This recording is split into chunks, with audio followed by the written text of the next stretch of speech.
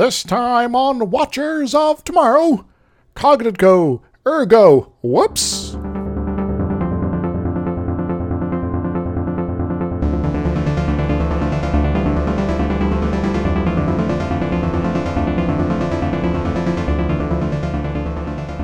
Hello everyone, welcome to Watchers of Tomorrow, the sci-fi review and critique show that messes up the difference between inference and deduction. My name is Gepwind. I am joined as always by my friend and co-host Dr. Izix. Hi. And this week we've got the one episode of season 2 that everyone remembers and everyone agrees was good. Yes. Because it sets up some stuff for later. I mean, the episode itself is still pretty good. It's a little thin on the ground once you get into it. But, you know, it sets up a really, really good episode in like 5 years. Yes. And I do honestly like both of them. And yeah. So it's a bit of a treat. And as of this recording, this is not going to come out for a minute. I have no idea what's happening in the future. But as of us recording this, we still have no idea what happens with this guy's new guest appearance on Star Trek Picard other than it was in the trailer. Yes. So we'll see how that rolls. Yeah. I'm still a little bit ticked that he didn't turn out to be Raffi's handler. No, that's true. You know, it would have been a great sort of reveal, like, oh yeah, your handler is this hologram. And you're like, what? And she'd be like, what's going on? What? How is... I don't, and then she falls over, you know. Yeah, like one of the Federation, like Black Ops, whatever intelligence team has found this guy. It's like, this is the most intelligent criminal who's ever lived, and we have him, you know, captured as a hologram. Indeed. So, you know, who better to run our counterintelligence agency? It's like, are you okay with nefarious things? Sure, just as long as I get to like exist. Like, oh, all right, well, give you a job and we'll let you exist. Oh. Yeah. Well, that's nice. Why not? Just it makes them that it made more sense to me, but no, of course they had to bring Worf in somehow. Anyway, yeah, we're doing Elementary, My Dear Data, with the first appearance, the first of 2, possibly 3 at some point appearances of the Star Trek version of Moriarty.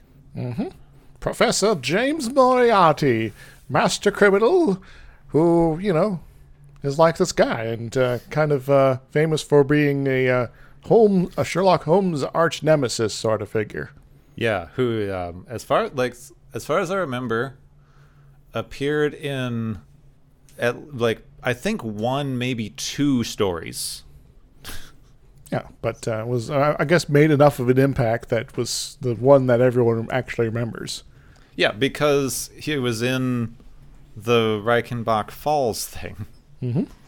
Because he and Holmes took each other out. It was this whole, like, it was the only way for Holmes to defeat him was to die. Yep. Because Sir Arthur Conan Doyle was really, really sick of writing Sherlock Holmes stories. It's like, I need to stop doing this, so I'll just kill him off, but I'll do it in an epic way, so it all works, right? And then it sparked a massive amount of outrage, and created what is arguably the world's first retcon. Yep. He didn't really die. Though I have heard a few folks suggest that maybe the Holmes that came back from all that was actually just Moriarty. Dun, dun, Except that in the actual books and story, they look nothing alike. Indeed. Not even a little bit. So it wouldn't make any sense, but, you know. Yeah. People like to come up with this hot Moriarty is an invention of all other adaptations. I've never seen a screen adaptation of Moriarty that looks anything like Moriarty as described in the book. Which, you know, I'm not a stickler for that sort of thing. I just think it's funny. The only time that I've ever seen a adaptation of Moriarty in visual format that looked anything the way he's described is in the original League of Extraordinary Gentlemen graphic novel. So I guess if you want a good example of Moriarty, well, too bad, but the closest you can get is there. Yeah. Now, I'm actually watching the Librarians of late, and in season 2, due to, magic, Moriarty has been pulled out of a book, and he's just the most handsome guy you'll ever meet. Of course. Yes. I had to get around to that. Yeah. It's kind of fun. It's, not entirely, super deep most of the time, but it's like, well, we're going to have a little adventure, and I guess if you want to avoid a massive modernish magic-based franchise because the author's kind of awful, this is maybe a good alternative, folks. Yeah, since they canceled Owl House. Yeah. So, but technically, the Librarians is also over, so it's... Yeah, everything's over. Yeah. Now I'm just thinking about I was thinking through all of the, Sherlock Holmes style Moriarty adaptations, and now I just have cats stuck in my head. How did that happen? McCavity, the Napoleon of crime. Oh, yeah. McCavity's not there. Yeah, there's no one like McCavity. So, are we ever going to do cats on this podcast? I know it's a little outside of our wheelhouse, but it depends on how you interpret the ending. Well, we'll go with that. The ending is it's actually just aliens. Yeah, I mean that thing looks a bit like a flying saucer. Yeah. But there's no way in hell if we ever do. We're doing the damned 90s PBS version. I'm not watching that fucking new one. No. I rather enjoyed the 90s version there, and I've avoided the more recent adaptation. I'd be fine with the horrifying visuals, but the fact that none of them can sing concerns me. Well, maybe all these cats are, more for screeching than actually meowing. So, yeah, anyway. Yeah. Anyway, I don't know. I'm not stalling on this one. I'm just scattered today. Anyway. Yeah, it happens. This episode was written by Brian Alden Lane, who's a playwright, screenwriter, novelist. If there's a way to put words on paper, he's done it. Excellent. Maybe someday I'll be like that. Mm-hmm. So, attorney, college professor. So, but basically, this guy is the closest thing we got to a real life Buckaroo Banzai so far. Yes.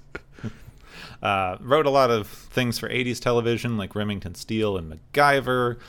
Did 2 made-for-TV movies, Out of Time, which is particularly relevant, and The Girl from Mars. Are you the girl from Mars? Out of Time is the movie I'm thinking about, right? Out of Time? Yeah. Wait, yeah. This looks old. What's going on? Out of Time. 1988. The cop from the future goes back to the time in Los Angeles and teams up with the great-grandfather to capture a master criminal. Yeah, see, criminal stuff. Time travel criminals. Yes. There's a lot of those.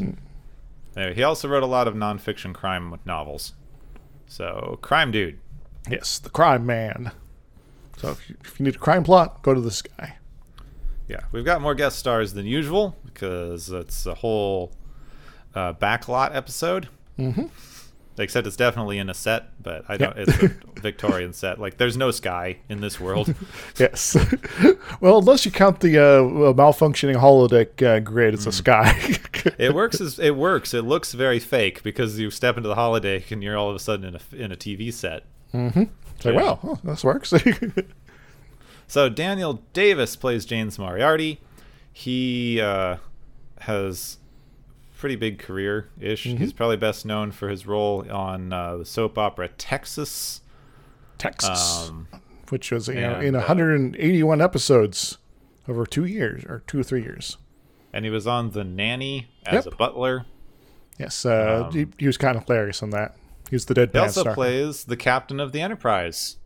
For, I believe, some sort of Russian submarine movie, I think it was. Yeah, Hunt for Red October? Yes. The best Russian submarine movie?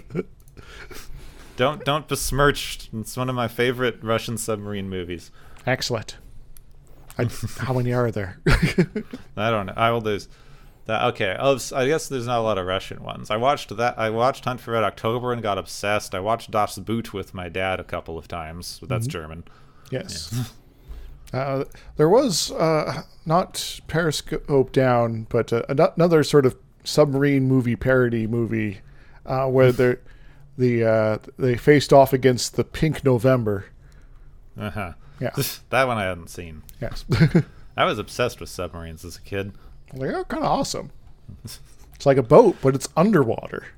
Then we've got Alan Sherman as Lestrade. He's an actor and writer, has a lot of smaller roles in films, like The Incredible Shrinking Woman and Escape from New York. Excellent. And those both technically are things we could cover in the future, maybe. He co-wrote the musical Bloodshot Diamond, which was adapted into something called Bloodshot, which he then starred in. Yeah. No. He's been around. Yes. Also, apparently does a lot of voice work for things like Guild Wars, Diablo, and what was it? It's probably World of Warcraft. Yeah, probably one of those. Yeah, sounds likely. He was also in apparently 3 episodes of the High Fructose Adventures of Annoying Orange. Ugh. But also, other random things, like voiced some folks in Where on Earth is Carmen Sandiego back in the 90s. Oh, nice. I haven't seen that in a while. The new one's kind of taken over. Now, let's see. Where was I? Right, we've got Biff Menard plays Ruffman, who doesn't have a big role, but I mention him because he also played Officer Michael Murphy in the 1990s Flash TV show, which is one of my favorite superhero shows. I have the DVD set sitting next to me now, on my TV table. Nice. It's way better than the one they have now, and the fact that they keep bringing characters in from it is the only redeeming value of the new Flash show. And also, this is the first appearance of Anne Elizabeth Ramsey as Ensign Clancy. She'll appear later in The Emissary. She's best known for starring in Mad About You. Wait, which Emissary? The next gen Emissary. All right. Because that's actually an important question. Yeah, that's a whole thing later, but not now. So, but she shows up in a lot of other things. Dharma and Greg, Critters 4, Man in the Family, Doctor, just general sort of guest roles in a lot of things on top of the Dynasty stuff. The Secret Life of the American Teenager in 43 episodes. Did they ever figure it out? Is that like a documentary? Never seen it. Yeah. It was so secret, no one watched it, apparently. Okay. Let's jump in, because I spent a long time messing around in this one. Mm-hmm. So the Enterprise has a few days of downtime before they rendezvous with the USS Victory in a few days. That's always when they get into the most trouble. Yes. What happens when the Enterprise crew has nothing to do? They cause trouble for themselves. Yep. Data arrives in engineering, having received an urgent message from Geordi. He finds Geordi looking over a wooden ship model with miles of string and rigging. This is one of those big ones with just ropes everywhere. Mm-hmm. Yes, sails, flags. It's the HMS Victory, which Geordi plans to give to the current Victory's captain because he served with him as an ensign. That's kind of a nice deal there. We are dealing with starships, so hopefully this thing doesn't get knocked over the first time there's any sort of failure of the inertial dampeners or something like that. I know, and on old boats they used to stick stuff to the table. Yes. This one's just kind of set up in engineering. Yeah. So they talk for a bit about how humans have always wanted things they can't have, like the past. Mm-hmm. I don't know. I like not having dysentery personally, but now what if you could have a wooden ship like that, but not dysentery at the same time? That could be fun. I do like wooden ships. Yeah. Well, apparently there's actually a National Historic Fleet in the UK where they actually have wooden ships for you to look at. So yeah, they've got that. we have one in our harbor here in New York. There's one permanently docked out in Boston, the Ironsides. Oh yeah, In San Francisco, there's a submarine they can go in. Yeah, I remember that. I've been to that when I was a kid and obsessed with submarines. There you go. It's all coming together, folks. So, speaking of living in the past, Geordi called Data here to go play Sherlock Holmes in the holodeck. Mm-hmm. So, this is an urgent message, Data. We have to go play. Yeah. So they arrive at the holodeck in full costume. They ask the computer to pick a Holmes story at random. They enter Holmes and Watson's room, where Data explains the significance of various objects and how they connect to Holmes's stories, plays the violin for a bit. Geordi does some writing in like Watson's style for fun, and then Data announces they're going to have visitors just before a knock on the door. It's, Holmes stuff. Yes. I'm pretty sure that they got a lot of the trinkets out of order story-wise, but Yeah, right. It's the computer probably wants them to not necessarily know exactly what story they're introducing themselves into here. But ...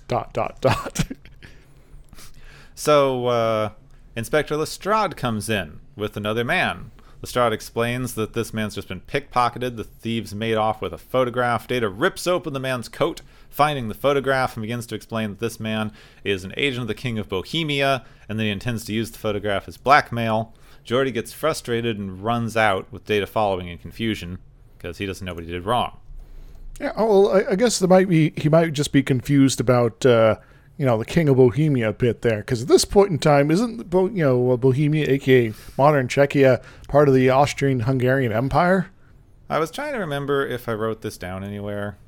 So, there's that. But you have some historical problems, but also the King of Bohemia is in...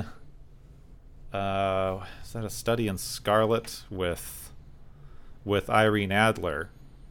Because, she was dating him, and they have embarrassing photographs together, and he's about to enter a political marriage, and he's worried that she can use the photographs for blackmail. Mm-hmm. And he creates this whole ruse about having been pickpocketed to enlist Holmes, which he sees through immediately and has to do the whole Irene Adler thing. So this dude just bringing the photograph to the room makes no sense even within the story that they're referencing. I think... I don't know how Data figured this out. Data magic, I guess. Or alternatively, the Sherlock Holmes of the Star Trek universe is different than the one that we know. Slightly. It does seem like, because none of the stories line up. They have the trinkets out of order. So I'm sorry, I was also a bit of a Holmes nerd growing up. So they go to 10 forward. Geordi tries to explain that solving a mystery is part of the fun, and that jumping to the end just sort of, isn't any fun because you just have it memorized. But this does seem to be a problem if you're familiar with the stories and you're just doing the story as described in the holodeck, because then you're also not solving a mystery. You're just going along with the script. Yeah, you're just going through the motions. So Pulaski overhears and decides that she has to be a dick. As usual. For some reason, that's her whole character on this show. All right, Pulaski, what is it? She posits that Data is incapable of deductive reasoning because he can only solve things through memorization, which is pretty ridiculous because it's his literal job on the ship. Yes. Well, maybe Pulaski's under the impression that Data has just read everything that any Starfleet ship or any ship that they know about has ever done, and thus just has all those answers indexed somehow. Yeah, I guess. Except that the entire point of this flagship is that it's encountering all the things that no one's ever seen before. Mm-hmm. To seek out, new life and new civilizations, that sort of thing. Data is a scientist. Deductive reasoning is his entire job. Yep. So anyway, Geordi goes, stop being a dick about this, essentially. They say that what if they got this computer to make an original story, and then Data wouldn't know the outcome, so they can test this. Pulaski thinks Data wouldn't stand a chance, so he accepts the challenge and invites Pulaski to come watch. They arrive at the holodeck, ask for an original story in the Holmes style, and then take some time to explain to Pulaski so we get the concept nailed down again, I guess. So we got a new holodeck novel that is now being written by a chat AI. Great. Yeah, essentially. Oh my God, we could do that. We could put it into the chat thingy, and we could read it like it's new, and then we could go like, none of what I just read was something I wrote. Like, everyone's doing right now. A little aside, I actually had a little fun with the chat AI the other day, where I accused it of generating false classified documentations of various sorts, and tried to get it to admit to doing such. It eventually broke down, actually. Needed a reboot. So as soon as they walk in, they walk into the holodeck, they explain what a holodeck is, and then there's a running kid who Data thinks is just a ruse. So he runs over to just some random building. All right, we're here. Then he announces that the man walking down the street was about to pull a bell, which he does not know would make a snake drop on him. Pulaski calls fraud because this is just two home stories mashed together. Yeah. It's the guy from the Red-Headed League who's about to be murdered by the Speckled Band. Pulaski's not really impressed by all of this here, and so it's like, well, let's can maybe we do something different here, because this is a little pathetic. Except she goes, this proves he can't reason, except this is a failure on the part of the computer constructing a mystery rather than Data not being able to do deductive reasoning. Yes. Because otherwise this is pretty impressive, honestly. I mean, the fact that he's able to even notice that the plaque on the door lines up with the Red-Headed League and then infer that means the bell cord is going to be connected to the Speckled Band is like pretty good on its own. It could have picked any two random Holmes stories. Maybe the guy was going to walk up to the Red-Headed League and get shot in the back of the head with an air rifle, or some non a murder method or a murder method not actually used in the Holmes story before, but would be fitting within the setting or something like that. And then suddenly a giant glow-in-the-dark dog runs up. Like, well then. And accuses a man of stealing government secrets related to the Navy. Check his... the computer's just very confused at this point. It's just randomly mixing. Bonus points, like name every story I reference in the comments. So Geordi, frustrated with Pulaski for being a dick, asks the computer to try again, this time telling it to make an opponent capable of defeating Data. This causes a power surge. Yes, big enough that Worf notices. Yeah, but they're like, hey, there's a power surge. Yeah, all right, well, that's weird. Oh, well. I'll put it in Geordi's to-do list as far as checking on things. So a man with a top hat and long hair watched the entire interaction, apparently before the request was made. It's just staring at them. Mm-hmm. So keeping an eye on them. Some woman refers to him as Moriarty, so we know what's going on. And then he sees the crew leave the holodeck. Dun dun dun. That was weird. He then asks for the holodeck to produce the arch, which we haven't really seen as much before. It's the holodeck control circuitry thing. It's its control interface. So he asks for the arch and gets it. Yeah, the sex worker that was kind of talking to him was like, "Oh gosh, this is devil magic." So they're all they're all wandering around the holodeck, waiting for the mystery to begin. Data and Jory wander on ahead, wondering what to do when they hear a scream, and run back to find Pulaski's gone.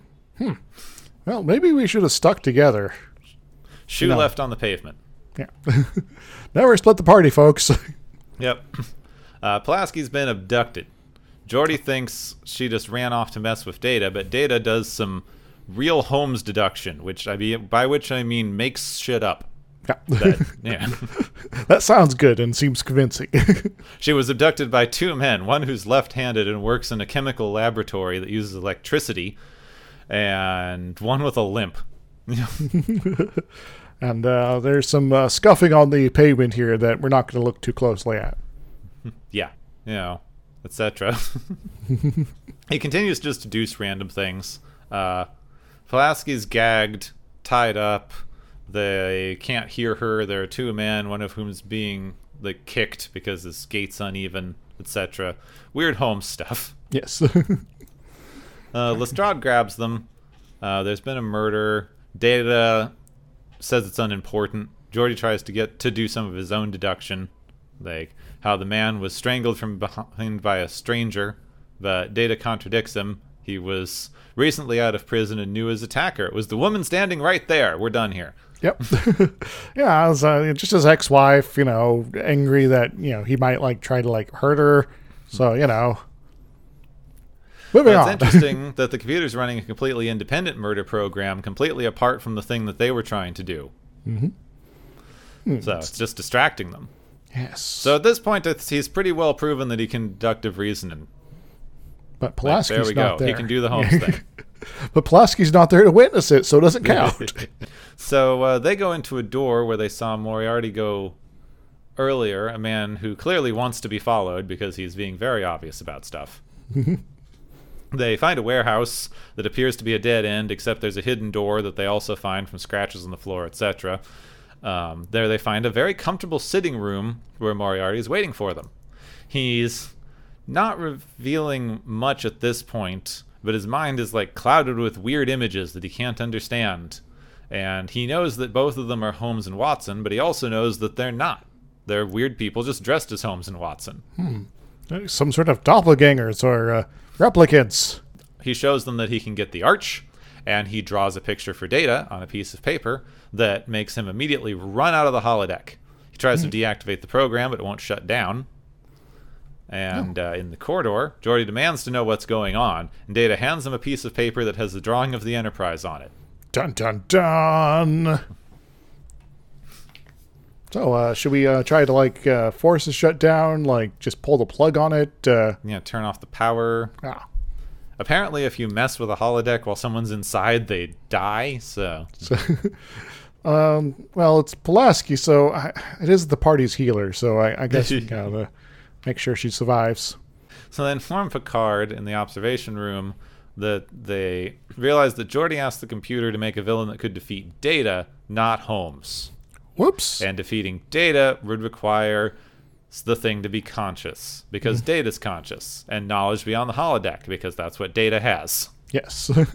It's computer just meeting the parameters that Geordi offered up, and, the computer doesn't know any better. So, garbage in, intelligent life out. Yeah, it feels like you need to be really careful with these modern computers. You accidentally misspeak once and create life. Though for this one, I might blame the Bionars because they did a lot of weird stuff when they were doing their episode there. So they might have, in terms of putting together the Minuet program, maybe left some code in there to help someone become more alive for, some sort of explicit purpose. And they just never stumbled across that bit of protocol until this moment. Does make sense, yeah. This is very, very Asimov, the whole thing of computers get confused by the inaccuracy of English. Because... that's the problem with natural language computing, is English is not a precise language. Nope, not at all. And anyone who tries to argue otherwise is probably trying to sell you something. So the ship shakes, and the computer confirms that altitude control has been transferred to the holodeck. Well, that's a little weird. Computer, why'd you allow that?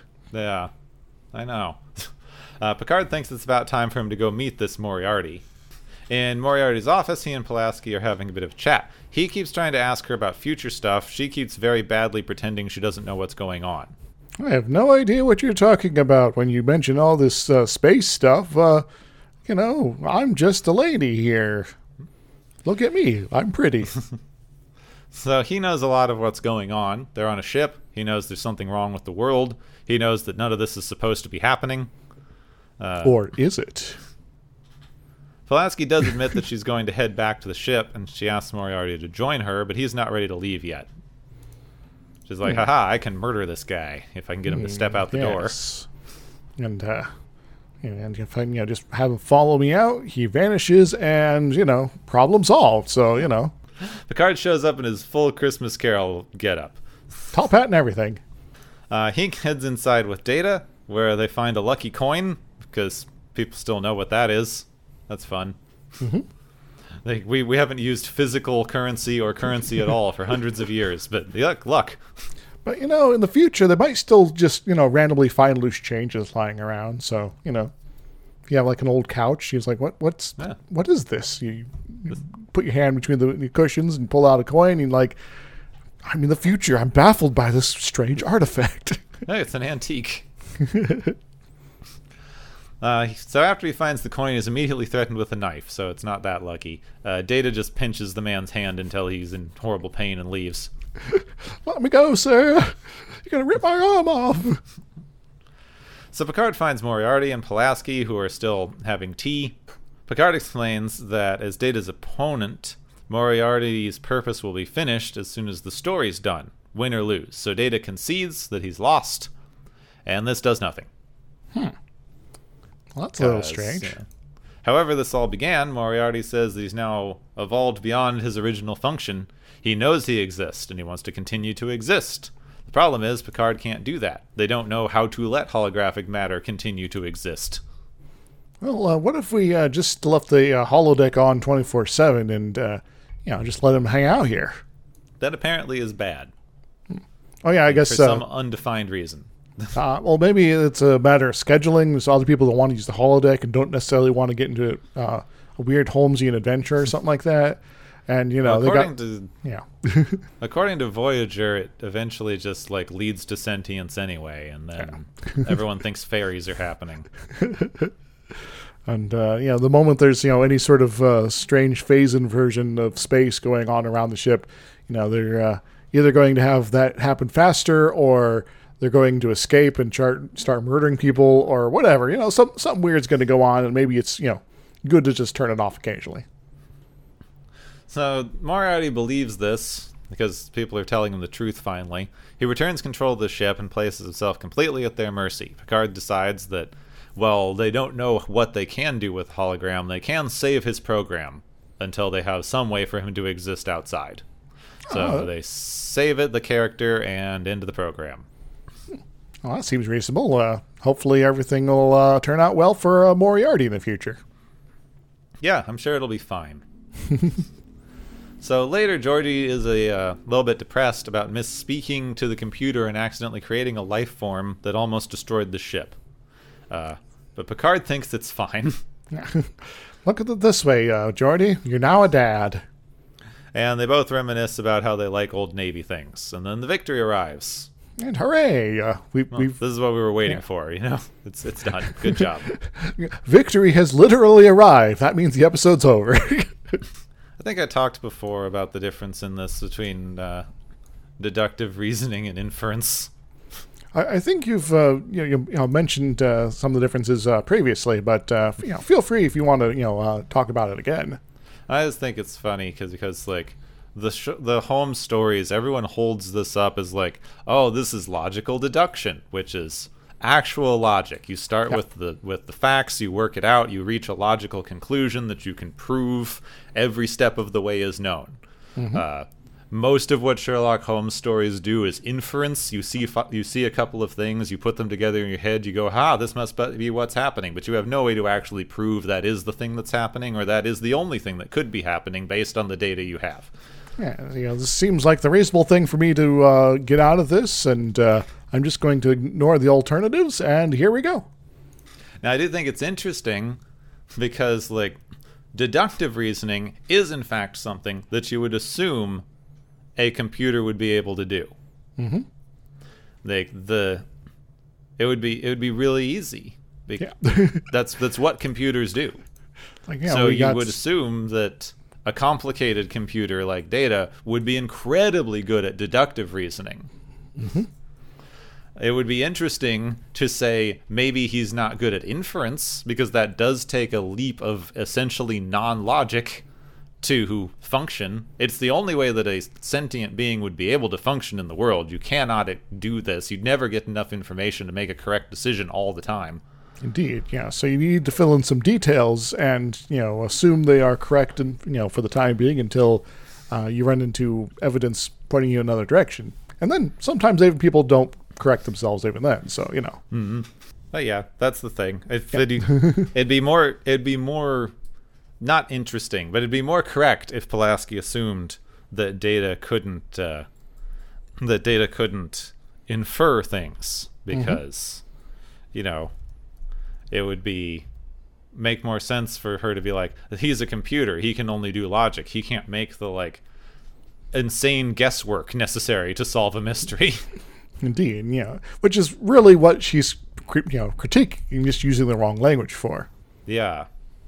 Because, it's like, well, you've seen these elements in stories before, so you were able to make the correct, deduction, quite literally, because, this means this in this story, and this other thing means this in this story. Combined together, the only sort of solution is for this to be what's going on. While, if, Data was, fully going full inferencing on, it'd be very much all right, I've seen one of these elements, and I don't know what the other one is, but I'm now going to jump and say, given what my knowledge about the Holmesian sort of style is, to fill in some details here and guess that, this particular means of murdering this person is going to be the rope or the air rifle or the glowing dog, and and so but that's not quite what we get. At least not that particular example. I can't remember if I mentioned this quote before, but I found this thing that was. It's a Terry Pratchett quote from Feet of Clay about the Sherlock Holmes style of doing mysteries. Mm-hmm. It's one of his police officer characters talking about clues. Says he distrusted the kind of person who'd take one look at another man and say in a lordly voice to his companion, "Oh, my dear sir, I can tell you nothing except that he is a left-handed stonemason who spent some years in the merchant navy and has recently fallen on hard times." Then unroll a lot of suspicious commentary about causes and stances and the state of the man's boots, when exactly the same comments could apply to a man who was wearing his old clothes because he's been doing a spot of home bricklaying for a new barbecue pit and been tattooed once when he was drunk and 17, and in fact got seasick on wet pavement. Yeah, I like that. Sometimes the alternative to the inference conclusion is actually correct. So Mm-hmm. So inferences are good starting places, perhaps, but don't rely on them for finding your end conclusions here, or basing actual important decisions on. Sometimes they may spur you to action that is going to lead you to a lot of trouble. Like obviously this person knows everything about this because they have spoken to this other person, and that other person for sure would have told them all of this information. And so I'm going to act as if this person, the first person, is fully up to speed on everything going on, and thus I will not bother to tell them thing one about what actually is going on, because that would waste time. And now someone's lost when you ask them to do something, and they're like, "No, I don't want to do that because this sounds like a mad plan of yours." And this is one of the reasons that this works very well, like the Sherlock Holmes and Star Trek mashup that they do, which they continue doing. Data's Holmes thing is very long running through the series, even without Moriarty showing up again. Yeah, and creeps in here and there. It's kind of interesting to look at on this, because it almost was an early form of science fiction. Mm-hmm. Like, it's very light, but when you're dealing with the Victorian era, the time period at which Arthur Conan Doyle was writing Sherlock Holmes, finding fingerprints was like cutting edge technology. Yes. So if you get this fingerprint, what can it tell you about the criminal? Well, it might be able to match it up to a specific criminal, but what can it tell us about them? So, like, the idea that this guy could gather enough information that he was able to solve crimes from evidence available at the scene was essentially science fiction. Mm-hmm. And in fact, it still is. Yeah. CSI might try to suggest otherwise, but, Well, that's one of these things. Recently, we've been coming to terms with the fact that most forensic science is pseudoscience bunk. And there are a few things that are quite workable, but a lot that is kind of like, well, this only kind of works if you make these certain assumptions about what's actually going on. And well, a lot of ones, like even fingerprints, like yes, most, like everyone's fingerprint is theoretically unique. You can't prove that because you can't take literally every person's fingerprint throughout all of human history and compare them to each other. But they're reasonably unique, and we can demonstrate that. But being able to reconstruct fingerprints and identify them in a database to match them up with anyone has been demonstrated to barely work. Yeah. So you took a fingerprint off this bullet that was deformed upon impact here, and you claim that is now going to be the means for which you are linking back to this person from a partial fingerprint you got somewhere else? What? Yeah.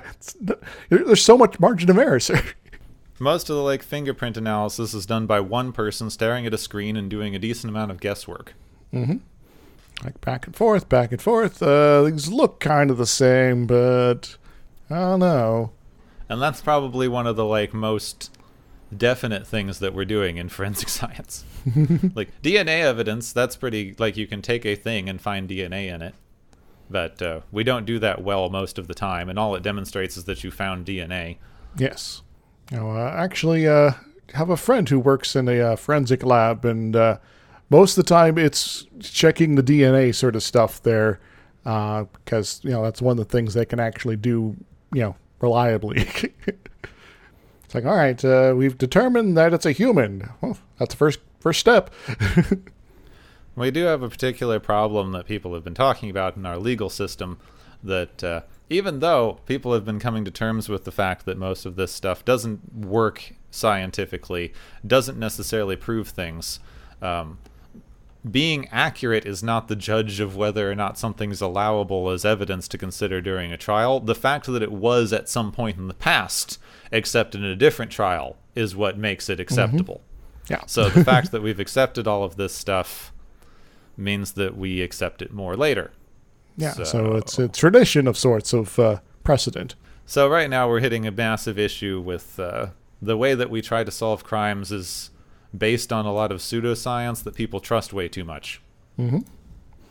And also with things like DNA evidence, there's always the possibility that the sample you've collected is there for a different reason than what you're assuming it is for, which is kind of getting back to that inference thing again, because it's like, well, this means that you were there. Well, maybe, or I touched this object, which was then touched by somebody else, which was then they opened that door, and that's why my a little bit of my DNA is on that doorknob now.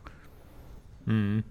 It doesn't necessarily mean I was actually physically there, but there's a lot of messiness there that is not being rigorously sort of examined there. So what's really, really in right now that we could put in our SEO is AI. Yeah, AI. Which we brought up a little bit during the synopsis there, but this is very much a case of effectively a chatbot with computer control, aka the computer itself, trying to interpret what is being said and then generating an artificial intelligence as a result. Yeah. Yeah. Should we blame DALL-E on this one, or GPT, or what are the other ones? Well, I don't have enough to say about this one. You probably do, but so we have this whole thing right now where AI is the new buzzword. Mm-hmm. And that's essentially it. It's like blockchain. You say AI next to something, and all of a sudden people want to throw money at it. Yes. And a lot of it mostly works. It does do some impressive stuff. It has very, very limited applications, and no one wants to admit that. True. Like my argument trying to convince it that it's committed crimes. But a lot of those sorts of AIs are taking elements that are related to the prompts, arranging them in a way that follows previously observed structures, and then outputting them to you. And to a degree, that whole system has gotten pretty good. They are not themselves intelligent, but they are very good at working the system, the mathematical breakdown of the various elements, and putting them together to generate a new set of materials that are reasonably similar to what would be expected given its interpretation of the prompts. Yeah, a lot of the things that people are on about now, the chat bots and the things that can write for you and draw, like, they're predictive algorithms that know what things usually go next to each other without any actual understanding of what those things are. Mm-hmm. So they'll be... the chat GPT thing everyone's using. It knows what letter groups usually come after other letter groups. It doesn't have any understanding of what a letter is or a word. Yeah, it's all being broken down into a specific mathematical interpretation of these elements, and then looking for the patterns in its database that best match this particular pattern structure, and then assembling them from there. I guess, can it do a lot of things? Yes, it definitely can. Is it necessarily good at some of those things? It depends on what the thing is. Yes. So I guess just looking from another Discord I'm in, which has a GPT chatbot in it, a friend of mine says, "Why does the iTunes agreement explicitly state that you're not allowed to use the software for manufacturing chemical, biological, or nuclear weapons?" And the bot's response is, "The iTunes user agreement explicitly states that you're not allowed to use the software for manufacturing chemical, biological, or nuclear weapons," aka restating the prompt, "in order to uphold international laws and agreements and to ensure the safety of all users of the software. The use of software for manufacturing chemical, biological, or nuclear weapons may have catastrophic consequences and is thus strictly prohibited." That doesn't tell us anything. Mm-hmm. Just that doing this would be bad. That was very... but it is sort of a reasonable sort of response to this sort of question to a certain degree. It's just not very deep at all. Well, I think the thing is that it's demonstrative of kind of the point with these AI things that people are talking about how realistic they are and how you can't tell the difference between this and a person. And oh my God. But there was this story they were running recently about how kids are using these to write papers in school. Mm-hmm. And everyone's like, oh my God, that's so awful. You can't even tell the difference. Even the computer programs that people are designing to detect whether something is written by one of these things often can't tell the difference. And what the example that they gave was, write a however many word essay about the significance of the green light in The Great Gatsby. And then they had the thing to it, and they read it, and it sounded like a bad middle school paper. So, yep. All right, good on it, fine. But that's a horrible question, as they pointed out in the interview. That's not an interesting question. That's not a deep question. That's a question that gets you a boilerplate answer, which is why the AI can write exactly the same thing that any bored middle school student would write. Exactly. And it's also maybe a good motivation to get away from those kind of crap questions in the first place that, we sometimes run into in middle schools. Yeah. It's like, this is a straightforward sort of thing from the story, so maybe we can go for something a little deeper, meaningful when we're doing investigation here at all. The Great Gatsby has themes of unrequited longing. Please explain your relationship to longing using examples from your real life. There you go. Yeah. And you You might even get some ideas about, how did this story make you feel and why. Please critique the use of capitalism in The Great Gatsby. There you go. But sometimes the output for these sort of chatbots can be a little silly if you have a very silly question. The same person also prompted it's the same AI to create a comprehensive list of every vaguely phallic ASCII character or character combo in existence. And it gives 50 different ASCII combinations of, one or up to two different symbols, and none of them meet the criteria being asked for. So, weirdly enough. So if it can't quite comprehend, things like what the letters actually look like, which it obviously can't, then it's not going to be of much help in terms of generating useful information. Now, the particular problems that we're hitting with modern uses of AI, the ones that we're doing, that everyone's talking about now, there's a lot of little problems. Two of the most useful to understand ones are they are being unethically trained, because the way that these things work is they take a lot of examples of whatever they're trying to do. So like whatever. Now I'm messing. I listened to someone say it so many times in a video recently that's lost all meaning. Yes. ChatGPT, writes things. So in order for it to know how to write things, you have to show it as many examples of written things as possible. And what they've done with these things is they've just hooked them up to the internet and said, go nuts, scrub away. Anything available on the internet is fair game. If you can access it, it's yours. And they've done this with that. They've done this with the ones that can generate images. They've done some with like things that can do voices. And the problem is not every person who did the writing agreed to have their writing used for this. Exactly. Or have their art used for this, or have their voice put into this thing to be emulated later. Kind of a jerk move.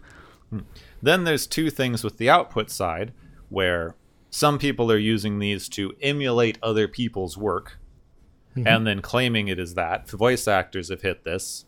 Some people are emulating a voice actor's performance to say basically anything, and then they're using basically the reputation of that actor to sell whatever it is they're doing with the chatbot. Yeah, and it's like, oh yeah, this is totally them. Oh wait, I fooled you. Or alternatively, yeah, this is totally them. Can I get a voice acting gig?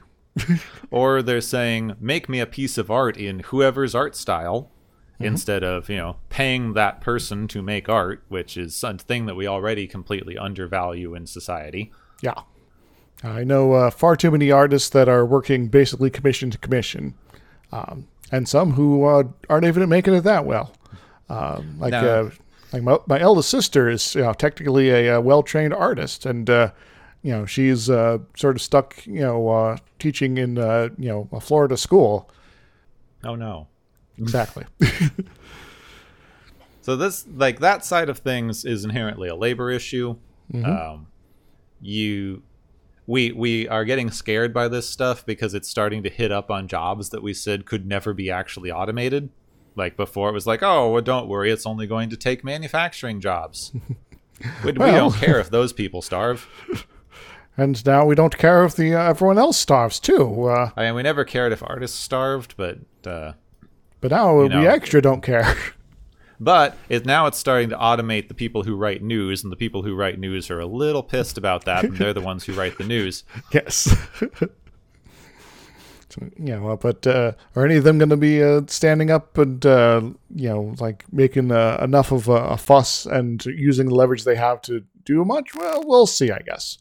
Well, you hit a very obvious issue where, we in our modern American influenced society believe that the only way a person is deserving of the things that they need to live is if they have a job.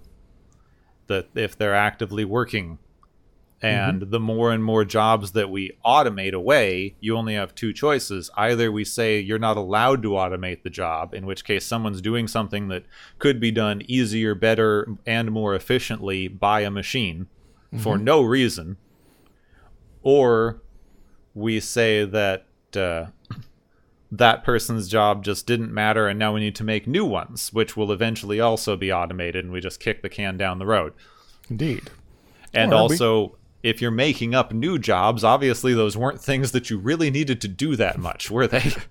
Indeed. Well, we now have a greeter for the front desk secretary, who is only technically the front desk secretary because they only forward you to the desks behind them, and that person will then actually handle all the actual interactions. But Oh darn! I don't have the story. My mother sent me this short story a while back. There was a person goes into the future and he sees them manufacturing cars, then taking those newly manufactured cars over to another facility where they disassemble the car into component pieces and then ship it back round.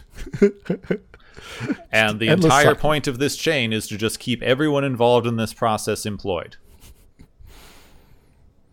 Whew.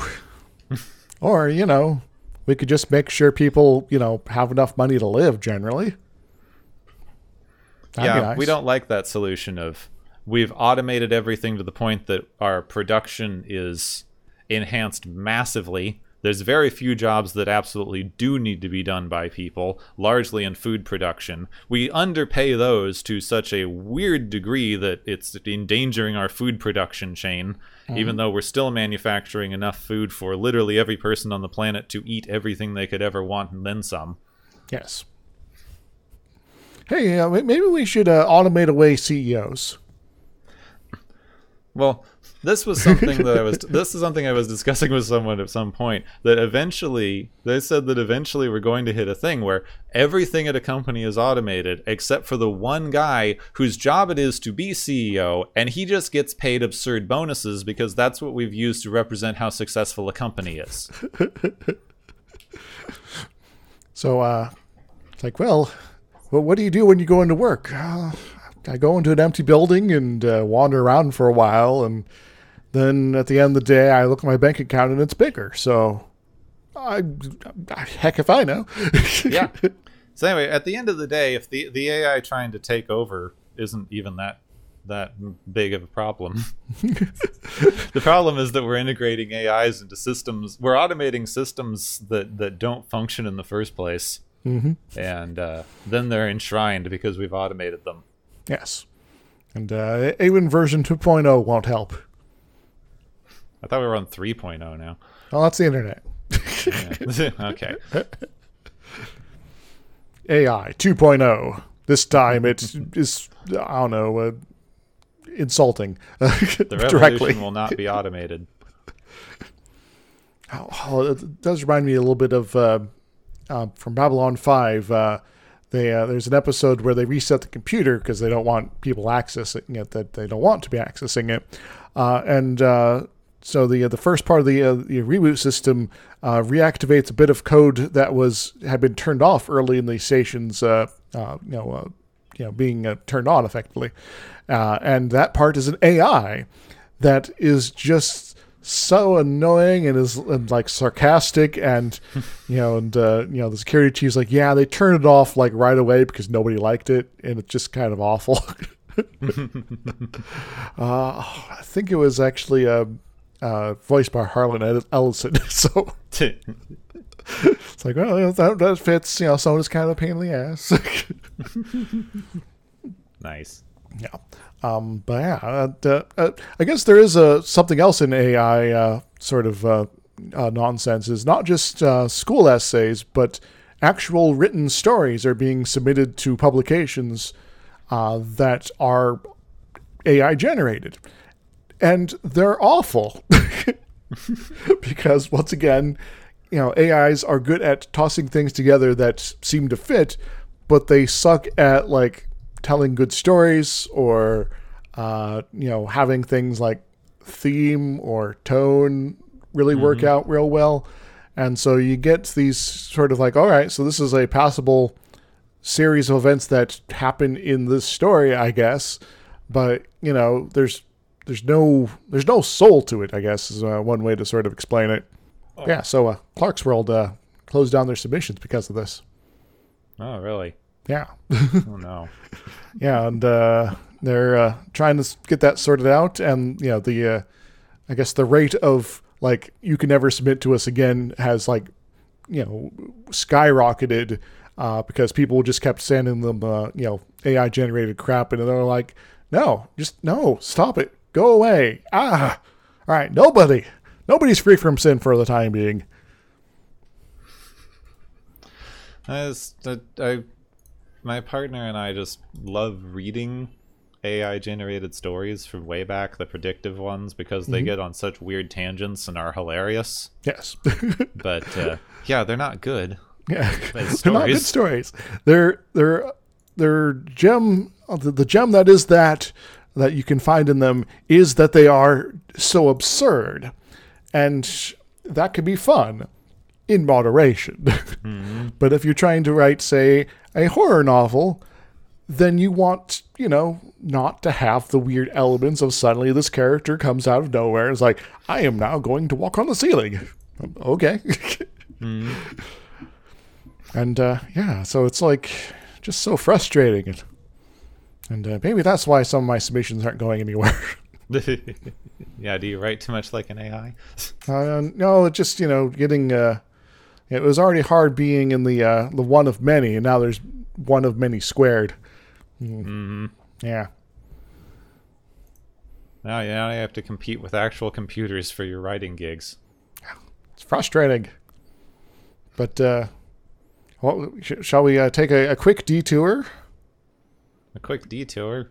Yes. To Cartesian coordinates. Oh. Do you understand the connection? Only sort of. All right, so Cartesian coordinates is a set of coordinates where you have an x and y axis and sometimes a z if you're going 3 dimensions. And you can plot any point in space via referencing these 3 axes. And this is relevant to our story in part because, one, having Cartesian coordinates is useful for, say, having a holodeck because you now know where things are.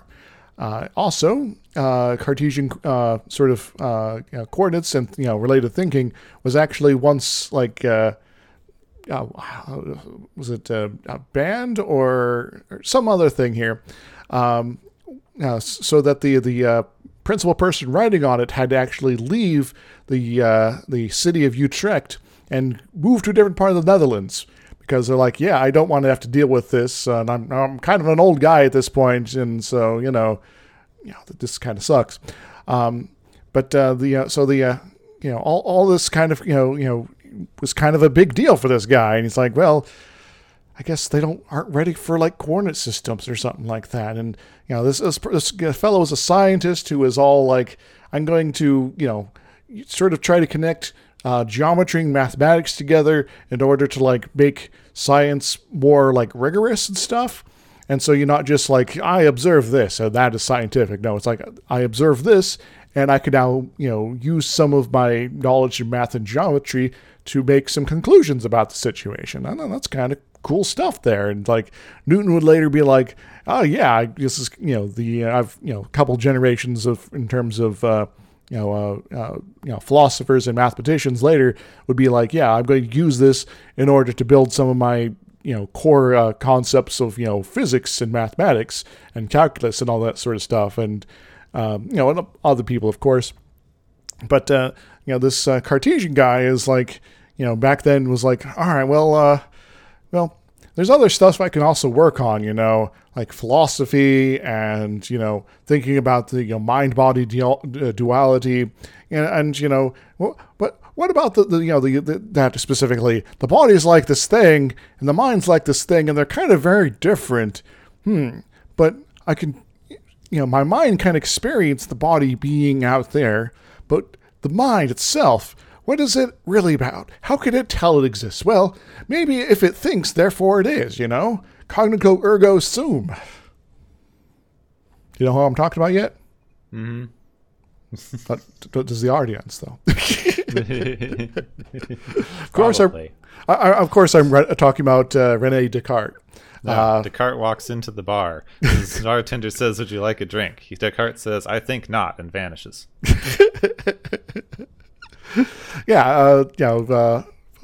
Early modern philosopher, 1596 to 1650 he lived. French-born in a city that would later be named after him, I guess. And spent a lot of time in the Netherlands, being chased around occasionally by people that didn't like good work. Spent some time in Sweden in later life as well, and then he died. But he also did a lot of stuff before then, including works on mathematics, philosophy. He was in the army for a little while in the Dutch States Army, is sort of seen as one of the founders of modern philosophy.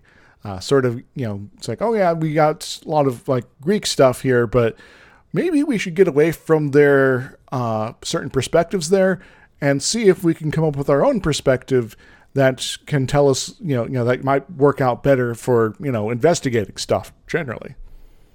And so, yeah. Yeah, because the Greeks were weird about that. Yes. And up until this point, most philosophers are like, yeah, well, if it's not Aristotle, then it's crap. So, yeah, I just wanted to talk a little bit about the guy here. And because Moriarty think, therefore he is. Exactly. And, that'll come up in the next time he shows up, so. Mm-hmm. But I don't think Descartes was quite that powerful of a thinker in terms of manifesting himself in reality. Otherwise, he might still be here, watching us, listening to this very podcast, because he will think. He didn't say I talk, or touch, or do anything else. Yeah. That's true. So there might be Descartes floating out in the ether somewhere, judging us. Sitting around thinking. Yeah. It's like, what would someone think about in that case? I guess if someone's stuck in a endless void forever with, weird moments of clarity and consciousness, that might be some definition of hell. And, hopefully no one else ends up in that situation, Yeah, I know. Yeah. That would be bad. Yeah. We'll find out in a few years, I guess. Yes. Anyway, I think that's a lot of what we were going to talk about on things, and we're running over, so Yep. It's probably time for the Galaxy's favorite game show! Woo-hoo!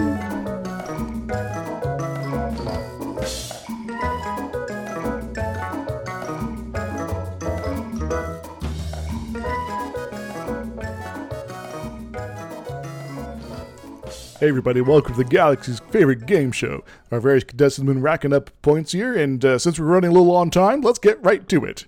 The first prize is the Caring Antagonist prize, which goes to Moriarty for being a gentleman about this whole kidnapping thing, allowing himself to be turned off in the hope that he can be a real boy someday. What does he win, Gepwin?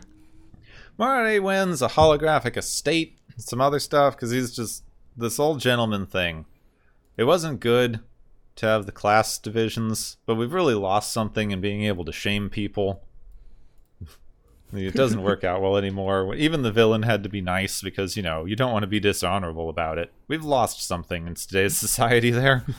A little class can go a long way in terms of making you likable, even if you are an odious person in some fashion. Our second prize is the Deus Accident prize, which goes to Jordy at the computer for accidentally creating a digital life form just so it could confound data. What do they win, Gepwin? Jordy wins a systems checker on these things. Like he should program a little thing. It's like, warning, this may create intelligent life. Would you like to continue? Jordy be like, maybe not. Data might be like, that's fascinating. Yes, I want to try this. But then everything still goes horribly wrong at some point. Anyway, our final prize is the Hard Drive Brain prize, which goes to Data for simply knowing too much when it comes to Sherlock Holmes stories, and thus frustrating Georgie, and, Pulaski too, I guess, into the main plot. What does he win, Gepwin? He wins a predictive algorithm storytelling thing, because it's interesting that they didn't think the computer would be capable of doing that. They thought the only thing a computer would be able to do would be to mash together different home stories. Maybe there was another way. Anyway, that's all I got for today, Gepwin. Feel free to take us away, and thank you everyone for joining us for the Galaxy's favorite game show. Woo!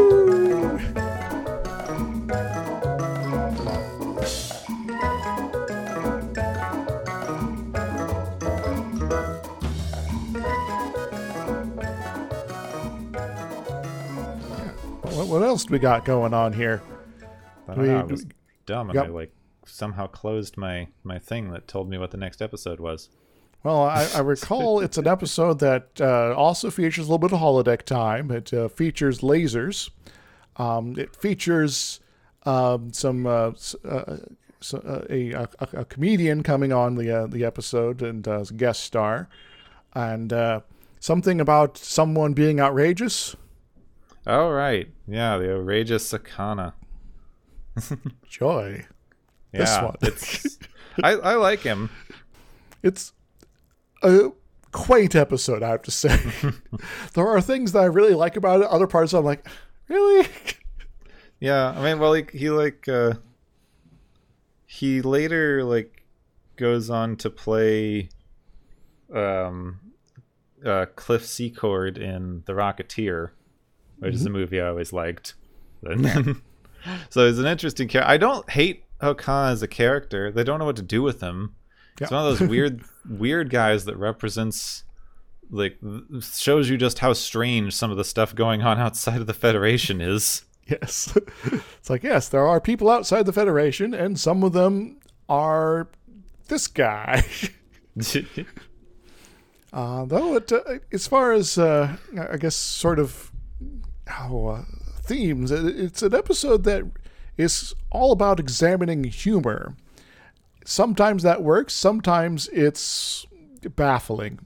So I guess we'll have that to look forward to. Yeah, I mean, it's sort of about examining humor. It's also mostly a bad retelling of Romeo and Juliet. Yes.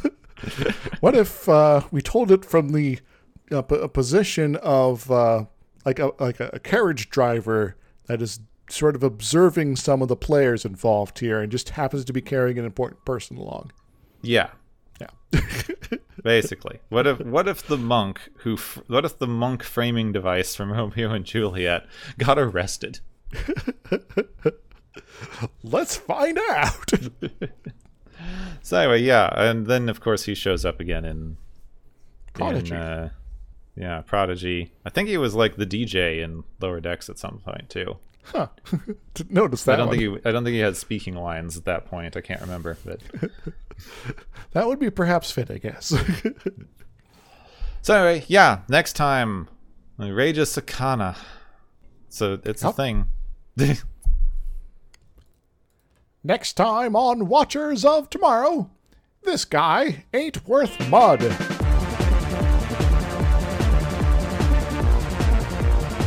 You have been listening to Watchers of Tomorrow, a podcast on science fiction media. Find and follow Watchers of Tomorrow on Podbean, YouTube, Spotify, iTunes, Google Play, Stitcher, Pocket Cast, Spreader, Digital Podcast, and perhaps many more to come. If you enjoy our podcast, make sure to subscribe for more. And where possible, make sure to rate your experience or leave us a review. You may find Gepwin on youtube.com/Gepwin and Twitter @Gepwin. You may find me, Dr. Isix, on youtube.com/Dr. Isix and Twitter @IsixLP. Music is Waveform and Maury's Principle, both by DRKRN. You can also check out the Watchers of Tomorrow Discord channel. Make sure to share the experience with your friends, family, enemies, and alien overlords. If you feel you are suffering from transporter syndrome, please be aware that the next time you step off the transporter, that you, that is now, no longer exists.